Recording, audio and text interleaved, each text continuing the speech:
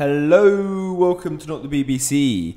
So the following is a conversation I had about Bitcoin with Jonny HODL. So Jonny is someone who's very active on Twitter. He's tweeting about the nonsense that's going on with COVID, the infringements on our liberties, but he's also very knowledgeable about Bitcoin. He runs a Telegram group called Bitcoin Resistance where he gives some really useful information and seeking to really onboard newbies into the Bitcoin space. I wanted to get him on to kind of explore Bitcoin within the context of what's going on, within the context of the freedom movement. So there's some useful information, I guess, broadly about why Bitcoin matters and how it works. But we also kind of get to some more interesting questions around whether it's been astroturfed or what that might look like, or whether the nation state or governments or the status quo have tried to attack it in the past, or what those attacks might look like.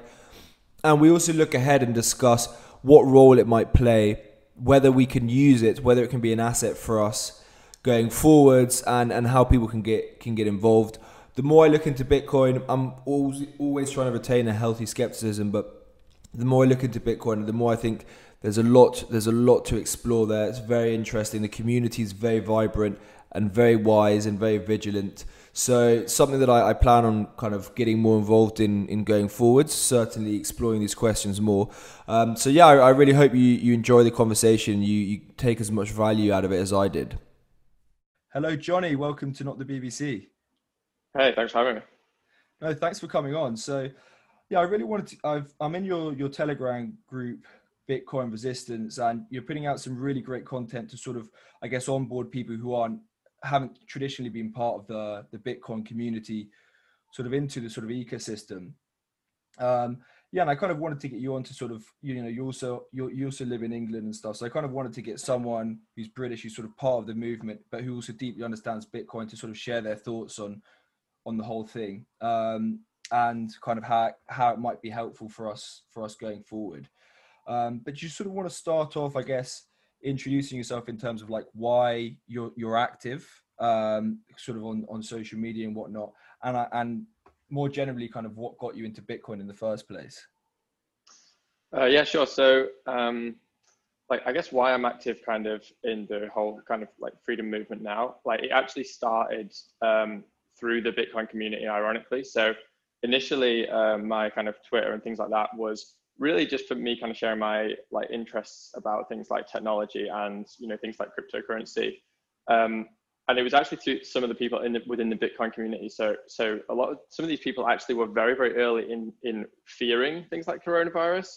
And they were some of the first people, literally when it was like, December of kind of 2019, when nobody was really talking about this thing. They were saying, it's going to be huge, stock up, become a prepper, all this kind of stuff. And I started kind of, I was actually kind of like, I guess not, I wouldn't say like in fear, but I thought it was going to be way bigger right back then. And I was telling my kind of family, like stock up. I was stocking up on food and things like that. I was in Australia at the time, and I was kind of like really stocking up on tin food and all the rest of it. I really thought this was going to be a serious thing. And then kind of as the following months kind of passed by, some of the Bitcoiners in the community started saying, this is not what it's being made out to be, and it's this is being exaggerated, and there's a lot of propaganda, etc. And I started kind of like looking at those claims, and then I realized, okay, like actually I don't really have any solid arguments against this. They're presenting a pretty good case that this is not the end of the world. And then I kind of flipped to the other side, which actually is the journey a lot of Bitcoiners at the time took. So before that point, my Twitter was very much about kind of just technology and my own interests. And then after that, it became much more political. And I started talking about, things like coronavirus. And really, it was probably about April of 2020 for me. That was my kind of like red pill moment of realizing that, this is very, very different to what we're being led to believe. And that there's a huge kind of chess game going on in the world. And at that point, I started kind of going to protests and things like that. So I was in some of the kind of early protests in like May last year, which were very different from the ones that we've been seeing recently. They were much more kind of, I guess, conspiratorial. I felt like, I guess, much more of a normie at these kind of events, like compared to most people. There was actually quite a lot of, the anti-5G folk and all this kind of stuff. There were people like David Icke giving talks and stuff, which, I'm not going to sit here and kind of slate those people because, first of all, I haven't researched things like 5G anyway. And second of all, people like David Icke I actually have a lot more respect for now than I did at the time. I think he has been proven right on a lot of things. So, like, got to give credit where it's due. But during this process, I think I gained a bit more of a following for tweeting about things like coronavirus and, tweeting out, kind of documenting things at the protests and stuff, and developed a bit of a following from there. And I guess now I kind of want to bring things back to, kind of where it all started for me, is to bring those people in that freedom community back, towards Bitcoin, to try and educate people about Bitcoin. So at the moment, I've just got a small Telegram group, as you mentioned, and that's just my way of trying to get, trying to bridge this gap between people who I think their goals are extremely well aligned and their worldviews are very, very similar.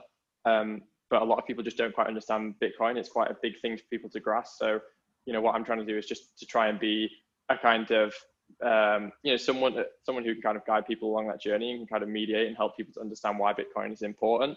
Because ultimately, I think that Bitcoin is going to be the most powerful tool to get us out of this mess and to try to kind of, it's a tool for freedom ultimately. And I think that more people that understand that and realize that, the quicker that we can kind of push towards, actually kind of getting ourselves out of this kind of tyrannical mess that we're getting in.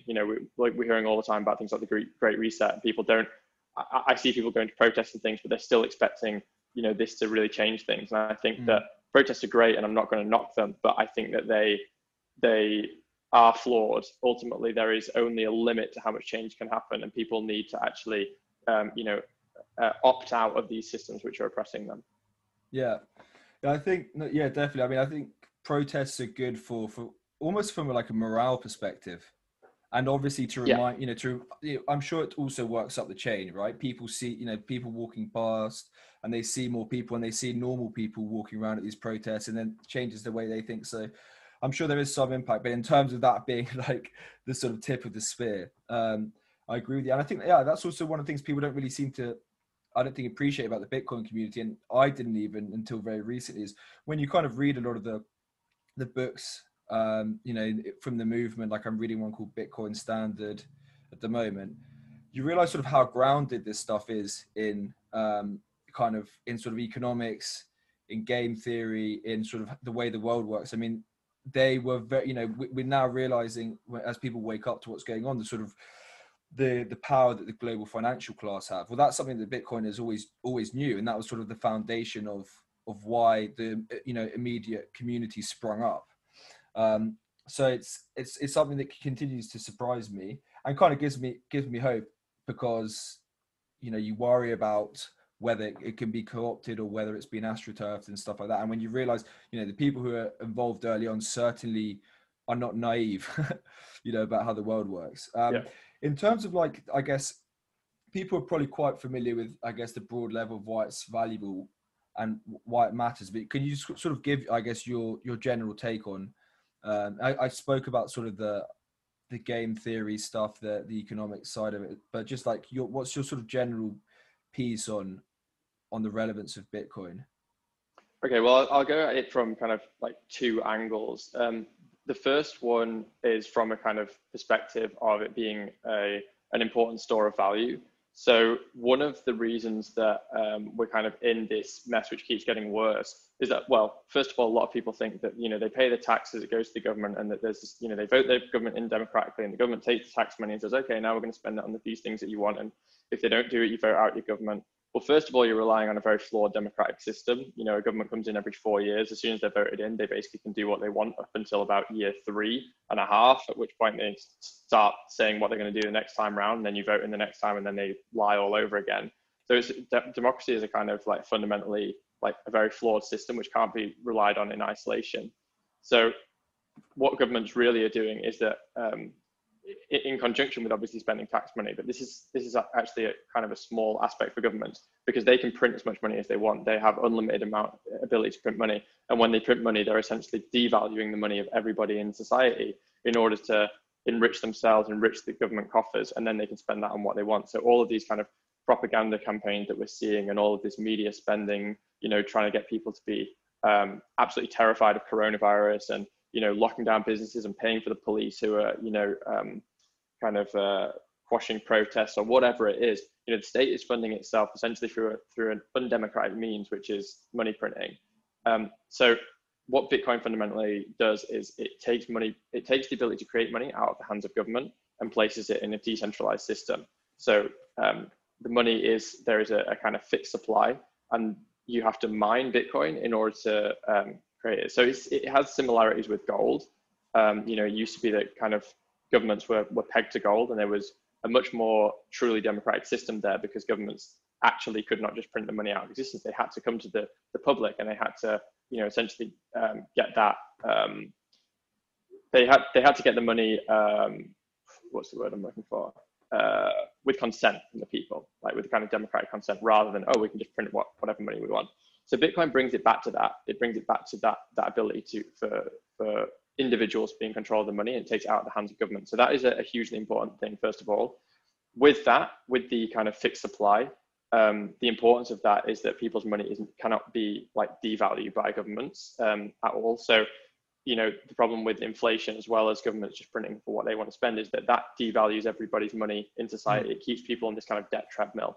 It just keeps people, you look at what you can get in a bank right now, you can't even get anything close to what the inflation is in your bank account. You put your money in a bank account, inflation is running at, like, in theory, essentially what we're being told is 2%, but as we know, if we actually kind of change what we assess as inflation, we include things like healthcare, things like education, and things like, you could even argue cryptocurrency will be inflating as well, and other things like lumber, whatever you want to put in that basket. Inflation really is running it closer to about 10%.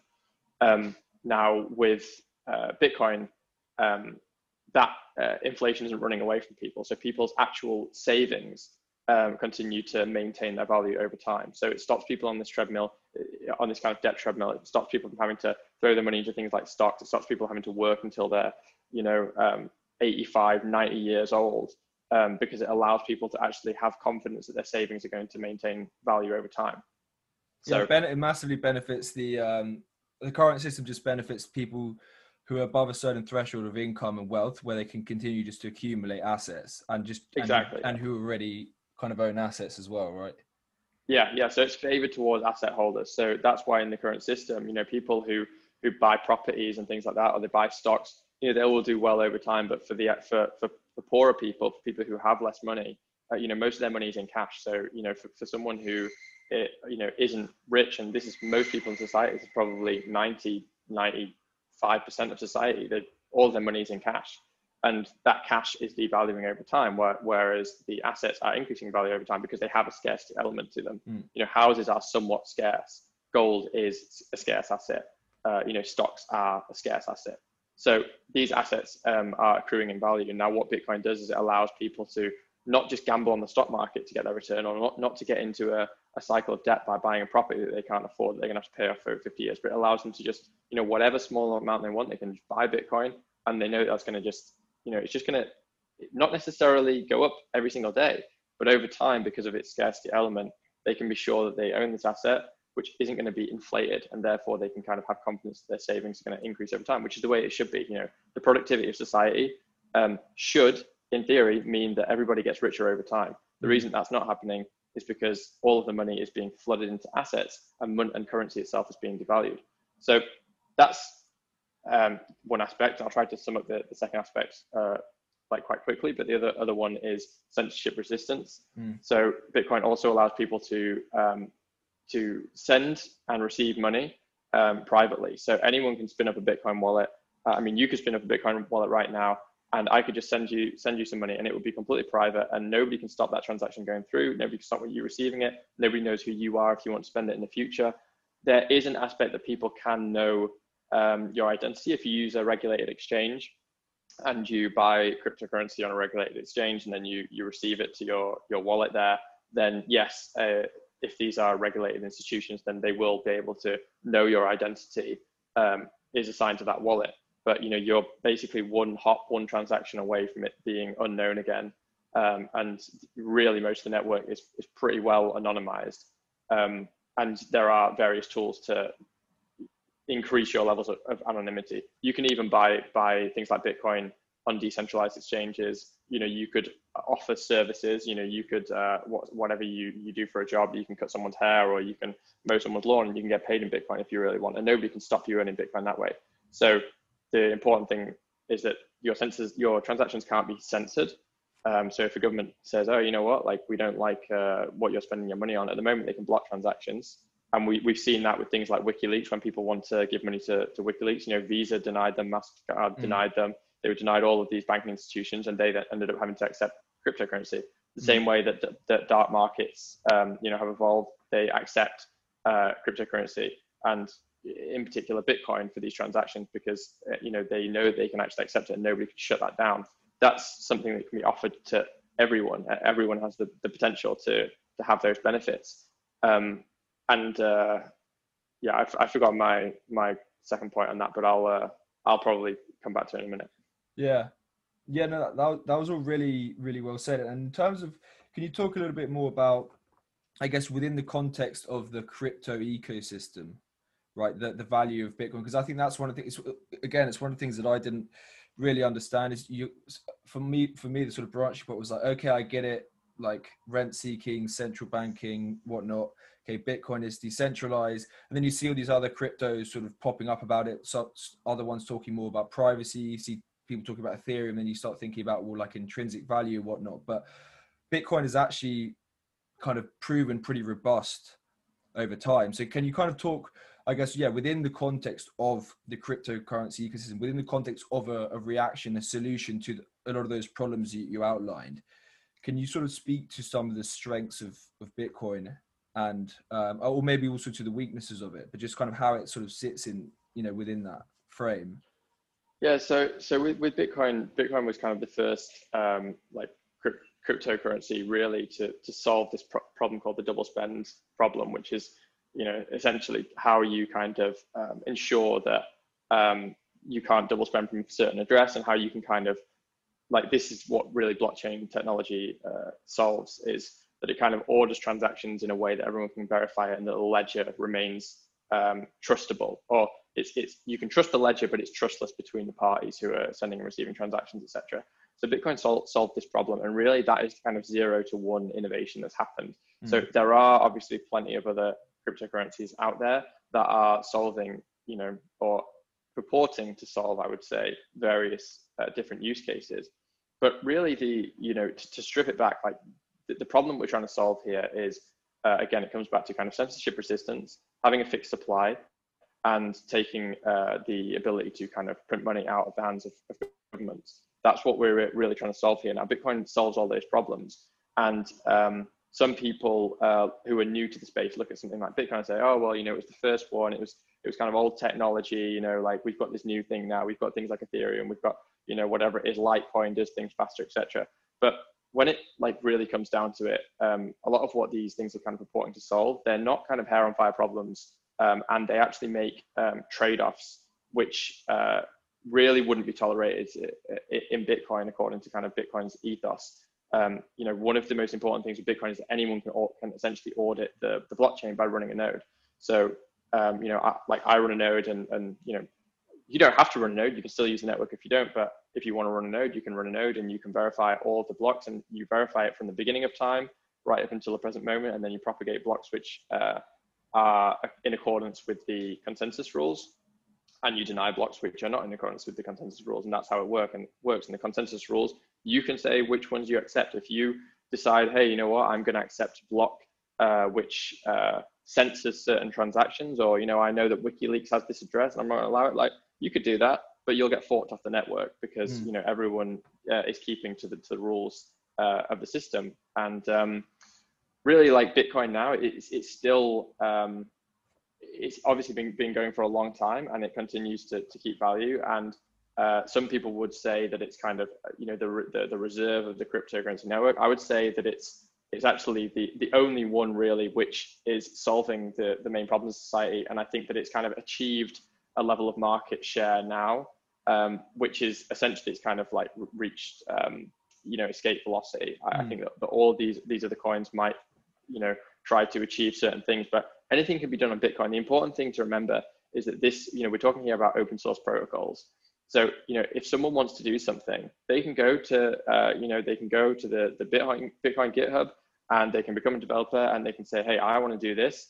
And if everyone agrees with it, then they can take that and they can either, go with it. It can either get kind of merged into the Bitcoin kind of software and become part of the protocol, or it gets rejected by the other developers. And if it gets rejected, maybe you want to take it and you want to fork it and you want to start something else, and other people can then download that and run it on their node. So all of these kind of innovations which are happening on these altcoins, they could happen on Bitcoin, but people haven't done them. There has been forks of Bitcoin where people have said, we want to do something different, and it hasn't achieved any kind of traction.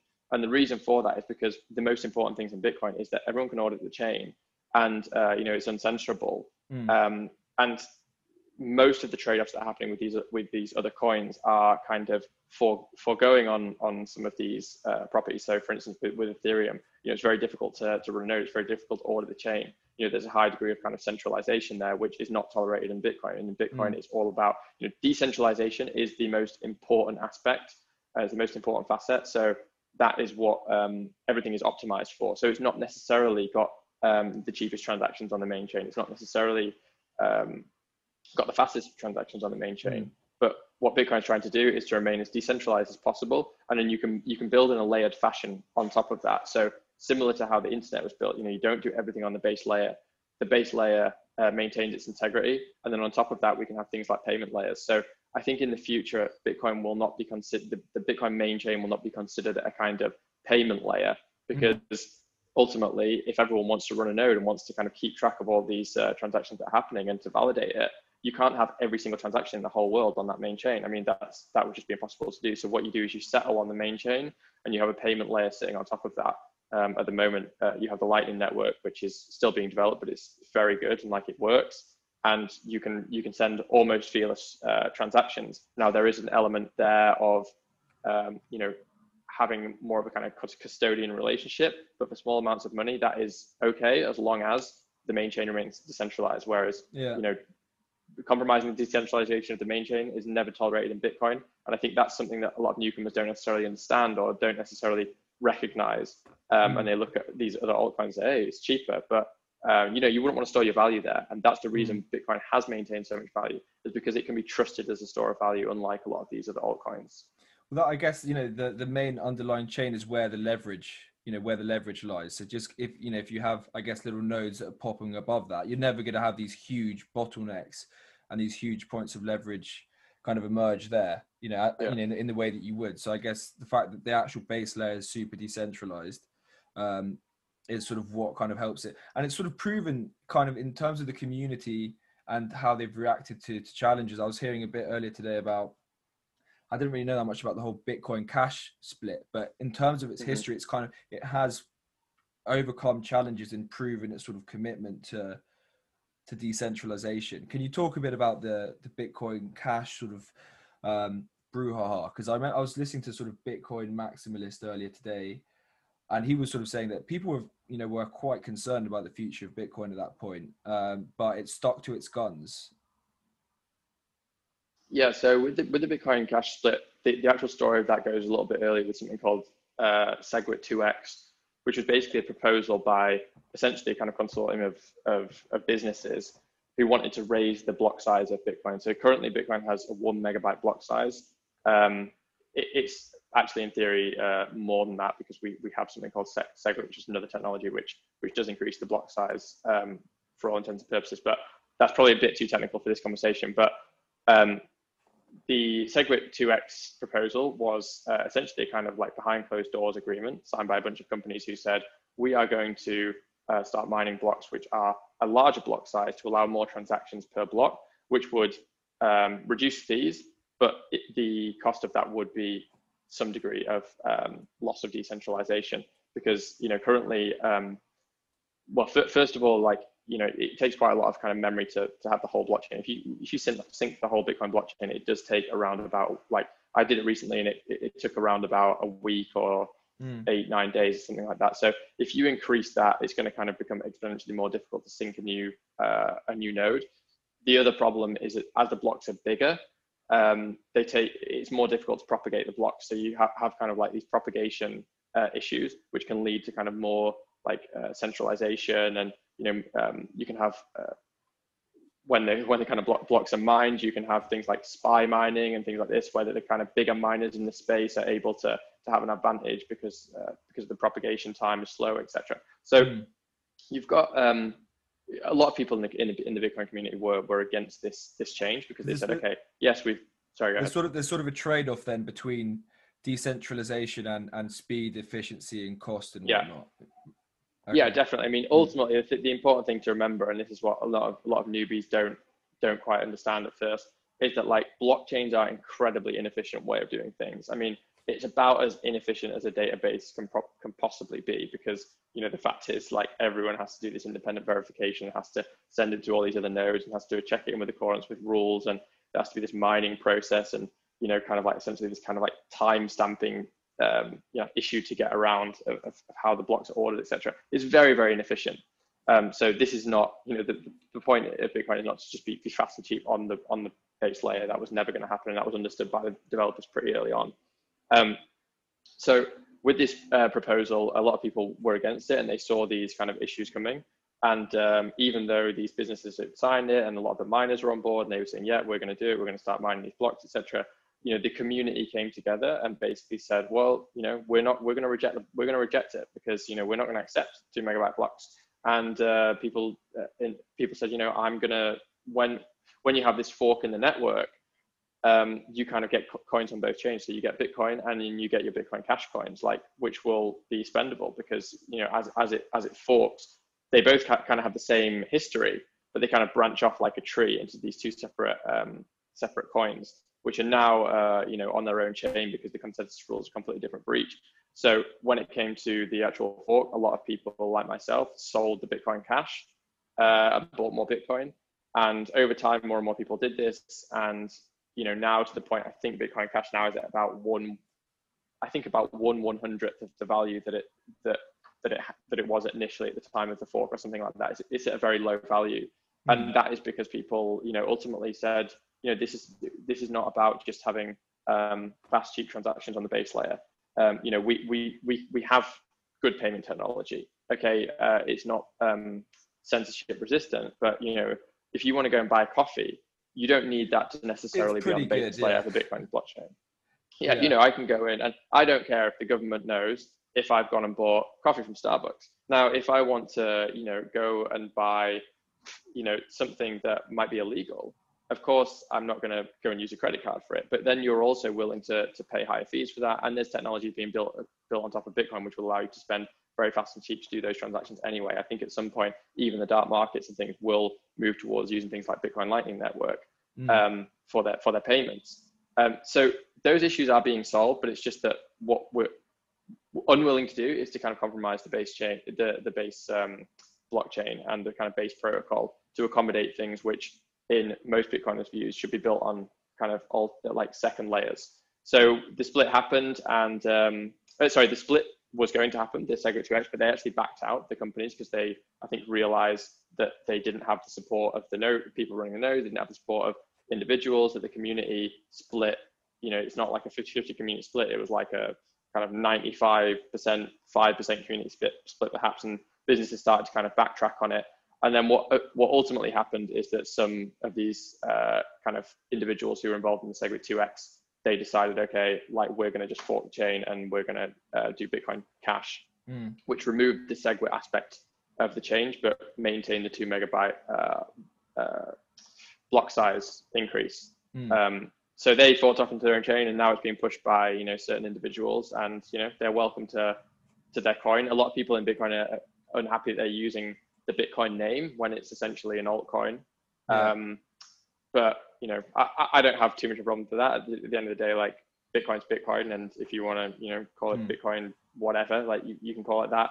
I don't mind too much about that. But ultimately, the kind of community has decided, the community has come together, and not necessarily come together. It's not like everyone has planned it, but ultimately the value has resided in Bitcoin, and those are the market has decided that decentralization is important, and that's what we're trying to achieve here. We're trying to achieve proper financial sovereignty for the individual. we want to be able to run our own nodes. That's an important thing to do. We want to be able to audit the chain. We don't want it being centralized. More centralization is bad. So the community's decided that, and I think that was kind of a watershed moment. A lot of people did think, could this break it? If people go for this thing and they say, oh well, it's got cheaper fees now because it's got this, I can't run a node anymore, but it's got cheaper fees. Then I think a lot of people would have said, if the market had crowned that king, that it would have been over. That if that's what people want, then you're going to eventually just kind of like loop back to the original system where people don't have the ability to control their own finances. But thankfully, people recognize that the importance here is decentralization and being self-sovereign. And and that's one of the many reasons why I think Bitcoin is the most important, not just cryptocurrency, but like, in my view, the most important movement in the world, because it is optimizing for the right things. Yeah, it's really encouraging, isn't it? That because people complain about how most of the world is asleep and whatnot, but in terms of like, that was a real moment, it seems, when there were commercial advantages to kind of forking it, and it showed that the kind of mass of people that, or the mass of the community, the market around it, that it was kind of committed to the right things. Like, it's just really interesting to see that it's still kind of retained its its value, and it's still kind of sucked in Bitcoin Cash. It seems kind of more fringe. And I guess that would have been the moment. It'd be good to talk now a little bit about, like, I guess, skepticism around it. But that would have been the moment when people talk about the establishment having their grab at it, and sort of Bitcoin ending up falling into the system. That would have seemed like a very opportune moment. It kind of had a few years running, and then you had these big, from what I understand, companies like Coinbase were kind of involved in trying to get it to Bitcoin Cash. So these guys aren't like super, like Wall Street old schoolers, but they're obviously looking out for their own interests, for their own financial interests. So that seems like that would have been a time when, if there were a time where it would have got co-opted and stuff like that, that would have seemed like a kind of good moment. But in terms of like the co-option, I mean, like I said, it gives me a lot of hope when I read, when I go back and I read a lot of the old texts, and you meet people in the community, and you join the communities and stuff, and you realize sort of how sophisticated the kind of chat is there, and how aware they are of the way things work and stuff like that. We've always got to be, we've always got to be a bit skeptical, and I'm just kind of curious to get your thoughts on this. I mean, we've seen what's happened in the last year with our own eyes about what happens when the establishment really doesn't want to talk about something, or when it sees stuff as a threat. So you see the way the media has kind of gone around the vaccines, shutting stuff down, around the lockdowns, the way they don't even report on the protests and stuff. So we kind of have a pretty good idea firsthand of what a real sort of establishment, like, allergic reaction to a specific movement looks like.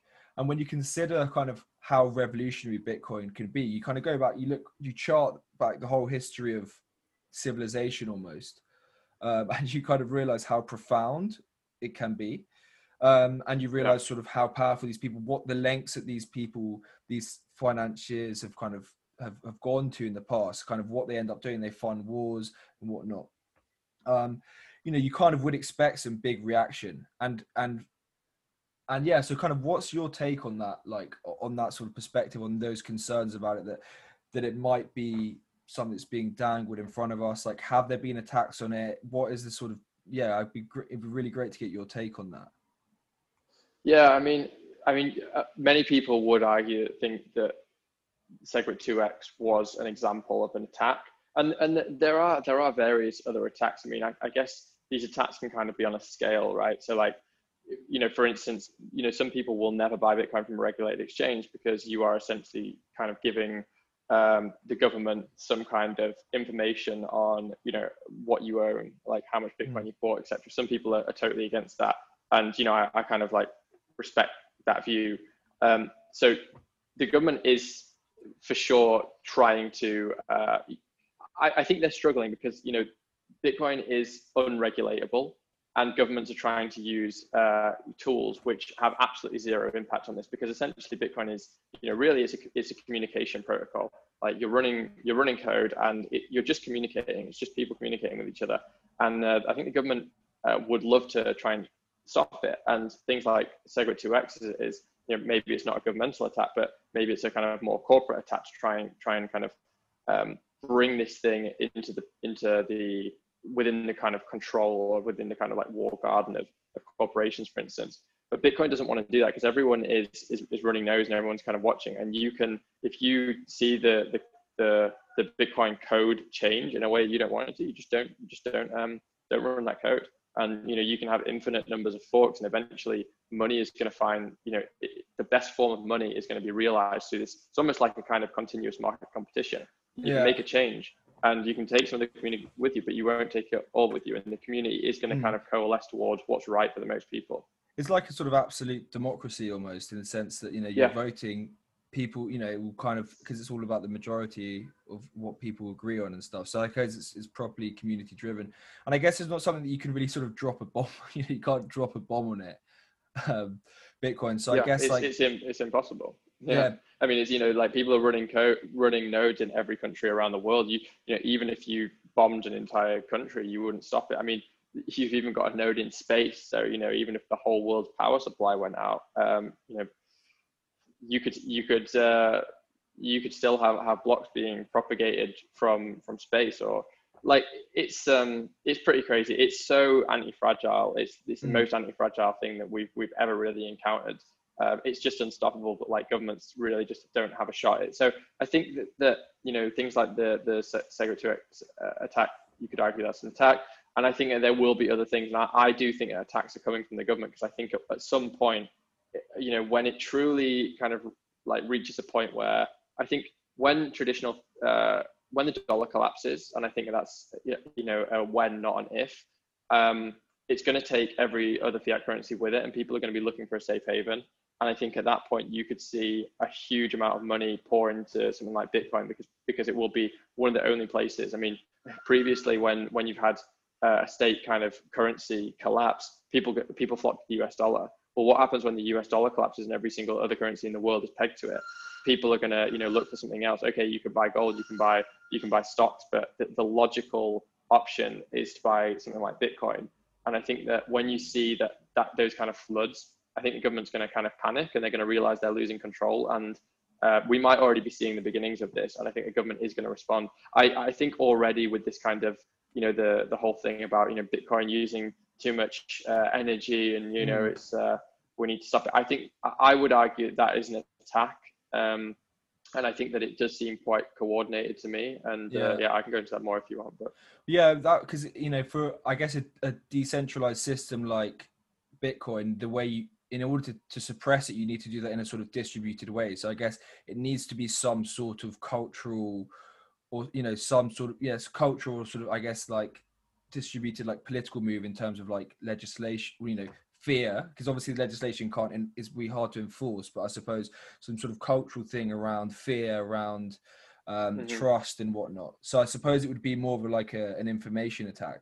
And so given where people want our understanding of, I guess, where things are going, and the role that climate emergency plays in the sort of Great Reset, it would seem like that might be something that ends up emerging as a kind of big attack on it.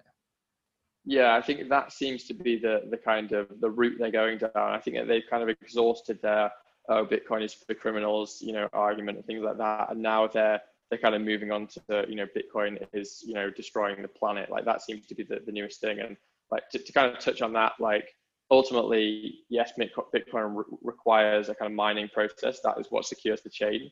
But there's kind of two aspects to that. One is that Bitcoin is actually, it's very easy to assess the kind of carbon footprint of Bitcoin, because you literally just check, you just see what the hash rate is, you see where people are mining, and you say, okay, this is the energy use. It's a very easy calculation to make. Now it's a much more difficult calculation to say, well, how much is traditional finance system using? Let's add up all of the power from all of the banks around the world, like who's driving to work, how far are they driving, what car are they driving, what's the kind of miles to the gallon of those cars, like are the lights being left on at night or not, like all these things, how much it costs to actually print currency, what's the environmental footprint of that. There's so many aspects that it's almost impossible to calculate it. So people will say, oh, well, Bitcoin is using as much energy as New Zealand, or I don't know, whatever the latest country is. Now, if you actually calculated the traditional finance system, then you would get a very, very high figure as well. The other thing to kind of factor into that is that, the traditional finance system is what is driving wars around the world. The petrodollar needs to be defended by wars. I mean, like, it's almost incalculable the amount of environmental destruction that's done by, powering, like jets and, whatever it is, and, manufacturing weaponry, etc., because you're trying to kind of defend this kind of fundamentally unjust financial system. Like, nobody would even, nobody in the kind of, whoever it is, the Wall Street Journal or whatever, is ever going to add up all that, because they don't recognize that that's an intrinsic part of the system. Yeah. So, and then the second point really is that Bitcoin has a value because people give it value. Like, there is obviously value there. I mean, you can make the argument that, well, I don't think that that putting on Christmas lights is a good use of energy. Like, we should all stop doing that. It's using this much carbon. And people say, well, you know what? Like, I like my Christmas lights being on, and that's how I want to use my energy, and I'm paying for that energy, and so therefore, like, it's useful to me. Like, what is a good use of energy is completely subjective. I mean, people will look at Bitcoin and say, it requires this mining process, that's wasteful. Well, that mining process is securing, something which is going to allow people to have true sovereign control over all of their money. Tell someone in Venezuela whose currency is hyperinflating at 1,000% a week or whatever it is, and tell them that that's a waste of energy for them to be able to keep their savings, and they'll tell you that they couldn't think of a better use of energy than to use it in that way. So it's all FUD, and really, we've heard this before, and it kind of comes around every couple of years. People start talking about how wasteful it is, etc. But at the end of the day, no matter how much governments talk about it, it's not going to change anything, because if they just say, oh, this is bad, you've got to stop mining. Well, mining is going to happen somewhere else. Like, do we want the mining to happen in America, or do we want it to happen in a place like Iran, or like, at some point, governments have this kind of conflicting, they've got these kind of conflicting interests, essentially, because it's like they don't want Bitcoin to succeed. But if they turn their back on Bitcoin, Bitcoin is going to succeed in China. It's going to succeed in Iran. It's going to succeed in, Russia. So the best thing is not to try and fight Bitcoin, but to try and embrace it and to try and get on board with it. And the sooner, the game theory is all in favor of adopt early. And the people who don't adopt early are, they're going to lose out, because Bitcoin's not going to stop. It's not going to wait around for you. You can't stop it. This thing is happening. And the best thing to do is to recognize it's happening and to get on board with it. Well, I guess that, if this whole system is collapsing, and they might, people might kind of call these people evil, but ultimately they want to continue delivering enough value to retain their power. And so if the system is collapsing and Bitcoin can kind of, I guess, push back, it can kind of help support something new, and a transition to something, then I guess it is in their incentives. I mean, is there a more general incentive for them about why they might want, I guess, not something as decentralized as Bitcoin? And people talk about how the public ledger, you can track all transactions, but is the expectation that, because there are privacy coins like Monero's, one called Haven, which has a very smart community around it as well. I guess is the expectation that, the Lightning Network will, not the Lightning Network, but sort of layer 2 solutions will pop up for stuff like privacy, because that's one of the main arguments I've heard, is that, well, for a sort of totalitarian state, having a sort of public ledger of all transactions and stuff, it kind of works out quite well for them. Is there a take on that? Yeah, I mean, like, with the kind of privacy aspects, I mean, something like Monero, like, a lot of people are fairly sympathetic to it in the Bitcoin community. But ultimately, kind of privacy is happening on a scale. Like, one of the problems with Monero really is that the chain is very difficult to audit, on the basis that it's so private that it's actually very difficult to audit the chain. And the importance of a kind of global financial system is that you can very easily audit the chain. So I don't see Monero as ever being able to serve that purpose. Now, is it useful for kind of like hopping in and out of to make certain transactions? At the moment, I would say it probably is. If you want to go on the dark web or something, and you've bought your Bitcoin from an exchange, and you want to like trade it for Monero or somewhere, like, by all means, that might be a good use case. Like, get the Monero in, make the purchase, and then like get out of Monero again. but I don't think it's ever going to achieve, it's something like a global decentralized kind of monetary system. I don't think Monero has the capacity. It doesn't have the capacity in terms of the developer community. It doesn't have any of the kind of like real infrastructure to do that. And also, I do think that things like Lightning Network are going to definitely eat into a lot of that use case, because Lightning Network is extremely private. We've also just had something called Taproot, which is being activated right now, which is adding kind of more anonymity features. You can do things like coin mixing and stuff in Bitcoin, so you can still get privacy from Bitcoin. That's really the only place which is the problem for Bitcoin when it comes to privacy is using a regulated exchange, because you buy the Bitcoin from a regulated exchange, it goes into that wallet. Now, you actually have that exact same problem with Monero, because with Monero, you've got your Monero wallet, you buy from a regulated exchange. Well, now everyone knows where your Monero is.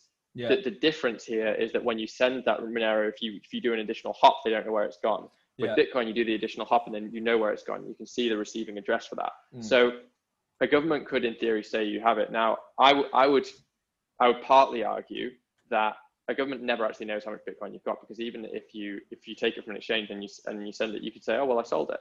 I sold it.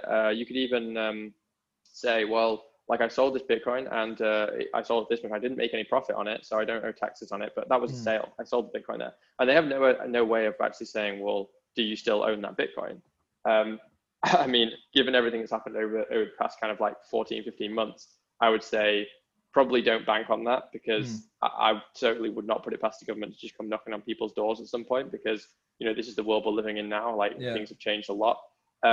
However, essentially what I'm getting at here is that what if you get your Bitcoin anonymously, i.e. if you use a decentralized exchange, or you provide services to earn your Bitcoin or something like that, it's going to be incredibly anonymous. And actually over time, I see Bitcoin is becoming more and more anonymous, because as more and more people trade their services for it, you can just spin up a wallet. You just spin up a wallet, you go and do a job for someone, they pay you the Bitcoin. Nobody has any idea who the owner of that wallet is. Nobody can track you, trace you, etc. So I think that it's going to become more anonymous. At the moment, the strategy with Bitcoin is you just buy it and you hold it, because it's an investment vehicle. As it moves more into becoming a kind of medium of exchange, I think that's when the anonymity feature will really take off. First of all, from using things like the Lightning Network, which is more private anyway, and second of all, because people will actually be trading their services for Bitcoin rather than signing up to a regulated exchange and revealing their identity. So Bitcoin is very private. It is still very private, and a lot of these worries about being a traceable blockchain, etc.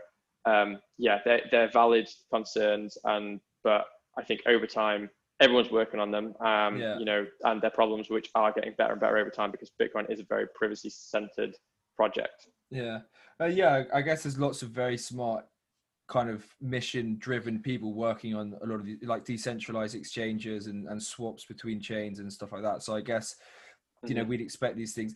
I guess the other one is also, if people might think in this new technocracy, this energy-based system, that people kind of think we're going to beyond the Great Reset after the collapse. I mean, they wouldn't want a blockchain for that. I mean, they might want, I don't know that much about the technology, but I mean, talking about that trade-off between, efficiency and speed, they'd want something, and decentralization. I mean, surely they wouldn't want something decentralized like a Bitcoin. They want something which is very centrally controlled, but can kind of operate in a distributed way, right? I suppose. So they wouldn't necessarily even want the Bitcoin underlying technology, would they? No, I mean, they have no reason to use it. And I mean, like, you could theoretically kind of leverage the underlying blockchain, and you could say, okay, we're going to have Fed coin, or, IMF coin, or whatever it is, and we could build it on another layer, and it can kind of leverage the main blockchain. But, they would have no incentive to do that, first of all, because you would be inheriting a lot of the privacy features from the actual, like, layer below it. The other thing is that they aren't able to actually kind of like print money in that scenario. And, the whole thing with this Great Reset, the idea that they're going to have a kind of uninflatable monetary supply is just ludicrous. Like, they're definitely not going to have that when they're going to have something which they can inflate at their given. I would argue they're even going to go further. I think they're not only going to have something which inflates, they're probably going to have something which if you don't use your money, you lose it. Like On and I off think that they're switch. probably going to have a system. Yeah. Like, they could have it so that you get with your UBI or whatever, you get like I see. $100 a day. And if you don't use that $100, you literally lose it. So it forces people to then go out and buy stuff from these big corporations. It's going to force you to go and buy stuff off Amazon or whatever it more is. degenerate consumption. Yeah, exactly. Like this is the ridiculous thing, is that the same people who are talking about, rampant, the environmental destruction and all this kind of things are essentially they're at the core of their kind of Keynesian economic system, is a system which like causes huge amount of consumerism, which is the biggest destructive factor in the world. So, that's another thing I didn't mention when we're talking about the energy stuff, is that if you've got something which is a fixed supply, people have less incentive to go out and spend. They want to keep their money. They don't want to go and spend recklessly, because your money is increasing in value. Right now, if you're actually better off spending your money, your traditional pounds or dollars or whatever, you're better off spending them today than you are spending them 10 years from now, because they're going to buy you more today. With Bitcoin, it's going to buy you more 10 years from now. So it discourages consumerism and encourages saving. And it also discourages people just throwing the money at stocks. So rather than just saying, oh, I'm going to go and buy a load of BP stock or whatever because I can get a return on it. Well, no, you can just keep the money yourself. So this is another thing that it discourages, is kind of this rampant consumerism, which will be encouraged with this kind of great reset. It's just that money will be funneled towards the kind of, the corporations that are pushing it, I think, I hadn't really thought of the consumption, how it's, because it's kind of viewed as, I guess it's sort of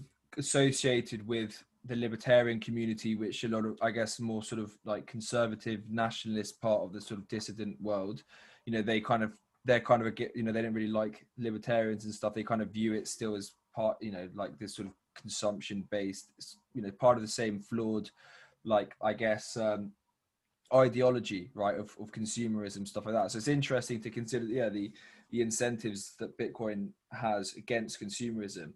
That was really great. And in terms of, I guess, final sort of area to look at, like how does this all play out now? Like if you sort of zoom out towards the general problem that we're facing, right, increasingly tyrannical state and whatnot, like how do you see it? How do you see kind of Bitcoin's role in the path ahead, like in the next year, 2 years, 5 years? Well, I think that from everything that I can see small businesses are completely on the rocks. They're being, systematically, and in my view, deliberately destroyed. So as more and more people lose their jobs, I think there is going to be a trigger point, or a kind of, a point where it's impossible to sustain the economy, because there will be so many people who are out of work because they've been locked down for all this time and they haven't been able to maintain their businesses. They've had to pay their rents, but they're not getting any income. And I think that small businesses will be crushed. And I think at that point, the government will come in and say, oh, hey, like we've got a solution. We're going to give you all UBI. I think that, this kind of whole furlough thing is just a stepping stone towards UBI. When they try to implement UBI, they're going to have to print a lot of money to do that. They're going to have to print money because they're not going to be actually getting any tax revenues because, so many people are out of work. So they're going to have to print that money. So that's going to cause a kind of hyperinflationary risk.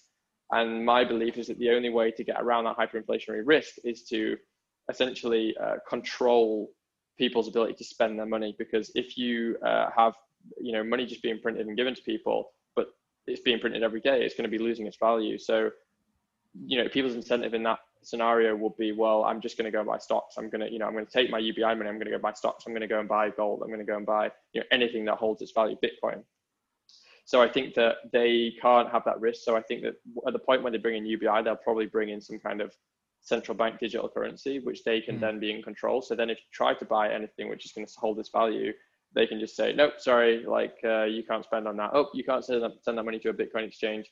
So I see the day coming where you won't even be able to send money to a Bitcoin exchange at all, because they will say, well, we're going to block that transaction. Because if you can buy Bitcoin, then essentially this whole great reset is going to fall on its arse, because they need, because you're going to escape the kind of confines of the system. You're just going to take your fiat, you buy Bitcoin, and then you go and use Bitcoin for everything. So I think that it's going to come with this huge amount of control. So you'll still be able to buy Bitcoin even in that scenario, because people will always find a way, where there's a will, there's a way. So, but I think it could become more difficult, and I definitely see a collision coming between this kind of decentralized world of Bitcoin and the centralized world of central bank digital currencies. I see them coming into a head-to-head collision, and look like, thankfully, I think kind of game theory and incentives are all in favor of Bitcoin being the kind of winner in that scenario, because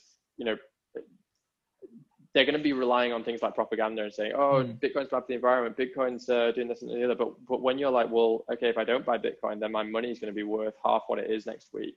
Or, I can't spend my money on what I want to spend it to because it's being tracked and traced and etc. I think that at some point, those kind of lies, that kind of propaganda and the kind of social campaign is not going to match up to the actual game theoretics of Bitcoin. So I think Bitcoin's going to win. Like, I'm kind of long term, I'm very like optimistic, because people are rationally incentivized to make the right financial choice for themselves and their family, and Bitcoin offers that promise. But I do think it's going to get messy, and I think that the earlier people can kind of get onto the lifeboat, the better. And I kind of hope that a lot of people who are in this kind of freedom movement are going to do that sooner rather than later, because the people who I would like to see on the lifeboat, the people who I believe are going to have more conviction and who are going to care about things like sovereignty and aren't going to listen to the propaganda and aren't going to sell because Elon Musk said that it's going to boil the oceans or whatever. Those are the people that I want in Bitcoin, and those are the people I think most Bitcoiners want in the space. And also, if you've been against all these lockdowns and stuff, honestly, like, you deserve the kind of financial rewards that Bitcoin's going to provide. It's the people who are, and this is another thankful part of it, is that I think that most of the people who are out there, saying, oh, we got to lock down forever and we've all got to wear masks and we've all got to take a vaccine and, all of this nonsense, like, those are actually the people who are very unlikely to be buying Bitcoin and to be recognizing these things, because they are ultimately have a kind of collectivist mindset of just believing that there's no such thing as the individual, there's no such thing as individual sovereignty, and all these other things. So I'm kind of grateful that right people are coming into Bitcoin now, and I think that those are going to be the people who are more financially well off in the future. And I think everyone will ultimately come to it, because everyone's going to have a certain point where they realize, I'm just getting screwed by the system, and I'm going to be on a debt treadmill for the rest of my life if I don't get out. So I think that Bitcoin, will win, because it's just impossible. Like, it's impossible to stop. It's impossible to regulate, and the incentive structures are all in the right direction. Yeah, I mean, that's the kind of notion that it sort of forms this parallel system kind of ties in with how people are thinking about the problem, and how they're thinking about the general problem about what's going on has evolved kind of more generally, in the sense that when it first happened, people didn't know where they should go, running into the streets and just shrieking in people's faces. A lot of people, I spent loads of time just shoving content in people's faces, sending them links, and eventually they switch off and stuff like that. And then, it seems a lot of the general thinking, with sort of old, frail, corrupt systems, is that you basically just let the old beast, the head's been cut off. It's like the old dragon is whirling around. You just let the old thing run its course, and you basically just you outlast it. You build an alternative. You build a sort of resilient resistance to it and stuff like that. So it kind of neatly sort of ties into how I think people are thinking about what to do in general, about what's going on, about the end of this nation state system, this fiat system. So that's kind of quite helpful. And in terms of what we can do, from what you said, final question would be good just to get like practical things that people can do. One thing that you mentioned, about sort of like, with regard to the competition between central bank digital currencies and stuff, and, people needing to vote for their wallet and stuff, seems that kind of the role of bringing more people in and educating them about it, because to some degrees it will be a numbers game, right? I suppose the more people that are in it, the harder it's going to be for the kind of establishment, for their paradigm to win out, their new paradigm to win out. So I guess information is a really important part of it. And then are there any others that anything else you want to to leave people with about?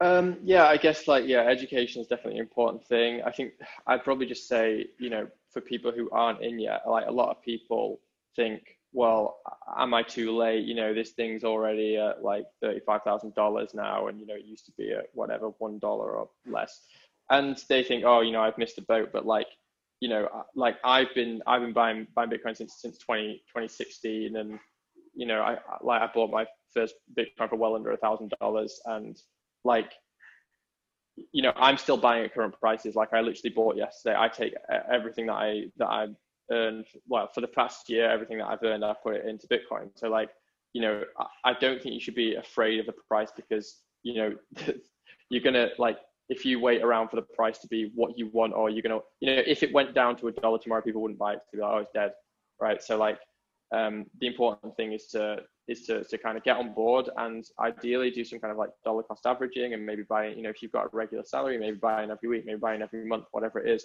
You know, you don't have to buy a lot of Bitcoin at the current price to really have your share. Like it's still like, I don't know what the figure is right now, but it's something like, you know, if you put in like $200 now, you would have your global share of Bitcoin. You could put in $200, you could sit on it, and you know that you would have your one, you know, like how many people in the world, like 8 million, you'd have your 1/8 millionth piece of a Bitcoin by buying like $200, and you could just sit on that. Obviously, I don't think that's the right strategy, because I have a lot of conviction in it, but you don't need to buy in a lot. You don't need to buy a whole Bitcoin. You can buy a fraction of a Bitcoin, you know, and you can put in a little bit each time. The other thing that I would say is, like, you need, well, two things. First of all, you don't have to be like completely educated about it. I don't think that people should kind of wait until they fully understand the ins and outs of it. It's a constant learning process. I'm still learning about it now, like 5 years later. I'm still learning every single day about Bitcoin, and you know, like, I'm still constantly surprised by it. So you don't have to be an expert. You know, just, it's quite easy for people to kind of like set up on an exchange. If you want to do it the decentralized route, yeah, okay, go and do a bit more research on it. But you can go onto an exchange and you can sign up, you can buy some Bitcoin. You know, take self-custody when you can, but you don't have to do it immediately. You don't have to be right ready with a hardware wallet and all the rest of it. Just, you know, if you're buying just a little bit, if you're just buying a, you know, 200 or 300 quid, like, it's okay to leave it on the exchange. Like, I'm not saying that's a good idea longer term, but you don't necessarily have to kind of like have everything ready to go. Just take self-custody when you can, as soon as you can. Take self-custody, you know, because exchanges have been hacked. It's happening more and more rarely, but you know, if you just want to buy a little bit, it's okay to just buy it and then learn the next step. Then learn, okay, I bought some Bitcoin. Now, how do I self-custody it? What's the next step, etc. So, you know, it can be an evolving process. And as you know, once you kind of like experience it, once you start using it, once you send the transaction, once you buy a bit on an exchange, you know, you'll be kind of, you'll feel like you want to learn the next stage, and your curiosity will continue to kind of progress. So, you know, that's why it's important to get going, isn't it? It's important because then the incentives kick in, and then you start, you know, then the fear kicks in. Exactly. I do want to, but it's just, the main thing is to not kind of sit on the sidelines, I guess, right? Exactly. Yeah. Don't sit on the sidelines for too long. You know, get in and then learn the next step as you do it. Buy some, okay, self-custody, learn more about it, learn more about the technology, whatever it is, learn how to send and receive, etc. The other thing I would say is, like, a lot of people I think right now are looking for, you know, a kind of like movement. You know, I see a lot of people in this kind of like the kind of freedom movement who are saying, you know, we need a movement. What is it going to be? And there's all these like disparate groups who are saying, you know, join this Telegram group and join that and join the other, and you go to this protest, and we need a worldwide protest. And this is all great. Like, I'm not knocking any of it, but you know, Bitcoin really does unify so many people into a common cause. You know, it's really just taking everyone and saying, you know what, if you want a unified movement that's going to really make a change, you know, run a node like with these consensus rules, opt out of the traditional finance system. Okay, maybe not entirely, you know, I'm not saying just go 100% in, at least on day one, but like, you know, start taking your money out of the fiat system, start taking it out of the purview of governments. You know, that is going to devalue currency. You know, I mean, you could look at the price rise of Bitcoin and you could say, oh, Bitcoin's gone up, but you could also look at the same thing and say, that's fiat currency collapsing, right? It's collapsing into Bitcoin, it's collapsing into all these other scarce assets, it's collapsing into gold and houses and all the rest of it over time. And that is ultimately, if we want change, that's a good thing, because we, you know, with the place that governments are at now, like, my view is, like, the sooner that they completely collapse, the better, because the sooner that you can no longer, you know, pay police to go and arrest people for opening their business and trying to earn a living for their family, the sooner that you can take money out of that system and you can devalue the currency so that the government can't even pay those police anymore, and the government are being starved of the kind of lifeblood, which is continuing all of this madness, the better. And, you know, if everyone just kind of like starts to opt into this new system, we can build something new. And it really is it's a great community. It's completely decentralized. It's worldwide, and all it takes is just opting in, and then getting more involved and learning more about it. And we're building a new system right now, which is predicated on rules for building a better world. And I think that ultimately it's a great movement to be involved with, and I believe it's the most important movement in the world right now. I mean, so yeah, like people looking to get involved in something, I think Bitcoin, I kind of found the a kind of second family with the Bitcoin community. And I think a lot of people kind of feel that it's they really do share a lot of these values that of the same people who are going to these protests, what they want, like these views are kind of espoused in that community. Yeah, definitely something that you notice is how committed people are. And yeah, what you said was a really good point in terms of like, fight back. Bitcoin is like a global network, which is like coordinated by very definition, right? In terms of like the nodes running in. Yeah. So it's like, it's a way to literally coordinate in a very organized way, because you have this very powerful system that's been going for 10 years, coordinating, sort of putting everyone on one network. It's a global kind of network hitting the system at the highest point of leverage, right? Which is the financial system, in terms of like kind of switching across to that. So yeah, so it's a really good point in terms of like from an activist perspective. It's just like it's actually it's not necessarily like it can't be even called a distraction, because it's hitting them right where it hurts in a very coordinated way, right? Yeah, exactly. And that is at the heart of, like you said, it's coordinated in the fact that everyone's just running a node which has this, which is saying we're gonna verify blocks according to these consensus rules, and these nodes are running all over, and everyone's essentially saying, I'm going to protect your value, I'm going to protect the value that you have on this chain, I'm going to run my node. The miners are doing their bit and they're securing the chain, and everybody's basically saying, everyone's incentivized to the exact same result, which is having complete sovereignty over your own wealth and taking it out of the hands of governments and stopping it from being like just inflated away into nothing over time. And so yeah, like it's a real revolution that's happening. And you can kind of look at it almost as if like we're kind of encrypting our value. We're taking our ownership, and we're encrypting it, and we're saying you cannot, we're saying to the government, it's impossible for you to take this from me. The governments can take anything from you, and people are worried about the whole Great Reset, and I will own nothing, and I will be happy, and all this nonsense. Well, like in order for governments to try and take your Bitcoin, they literally have to come, and they would have to torture you to the point that you actually give up your keys. That's the only way. I mean, if they want to take anything else, they want to take your gold, they can take it. If they want to take your house, they can take it. They just come in and they say, there you go, that's my property now. They want to take the wealth in your pocket, they just print it. They just print more of it, and they say, okay, sorry, I've just printed. I think over the past year, the USA, it was something like they printed like 30% of their entire monetary supply in 1 year.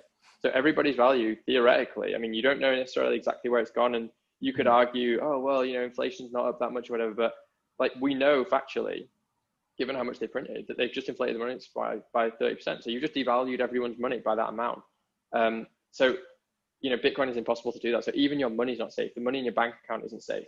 In fact, it's less safe in the bank account, because this is another thing worth mentioning, is that this is I think why they're going for this kind of cashless society, is because if you have things like negative interest rates which come into existence, which they're already, I think they're already doing them in some European countries, and they're probably going to do them in the UK as well, is that what's people's financial incentive? If their bank is basically saying, oh, okay, you had £1,000 last year, but you've got a negative interest rate of minus 2%, and now you've got somewhere in a region of like 980 pounds or whatever it is, right? If that's what they do, then people's incentive is to go and take their money out of the bank and hold it in cash and store it under their bed.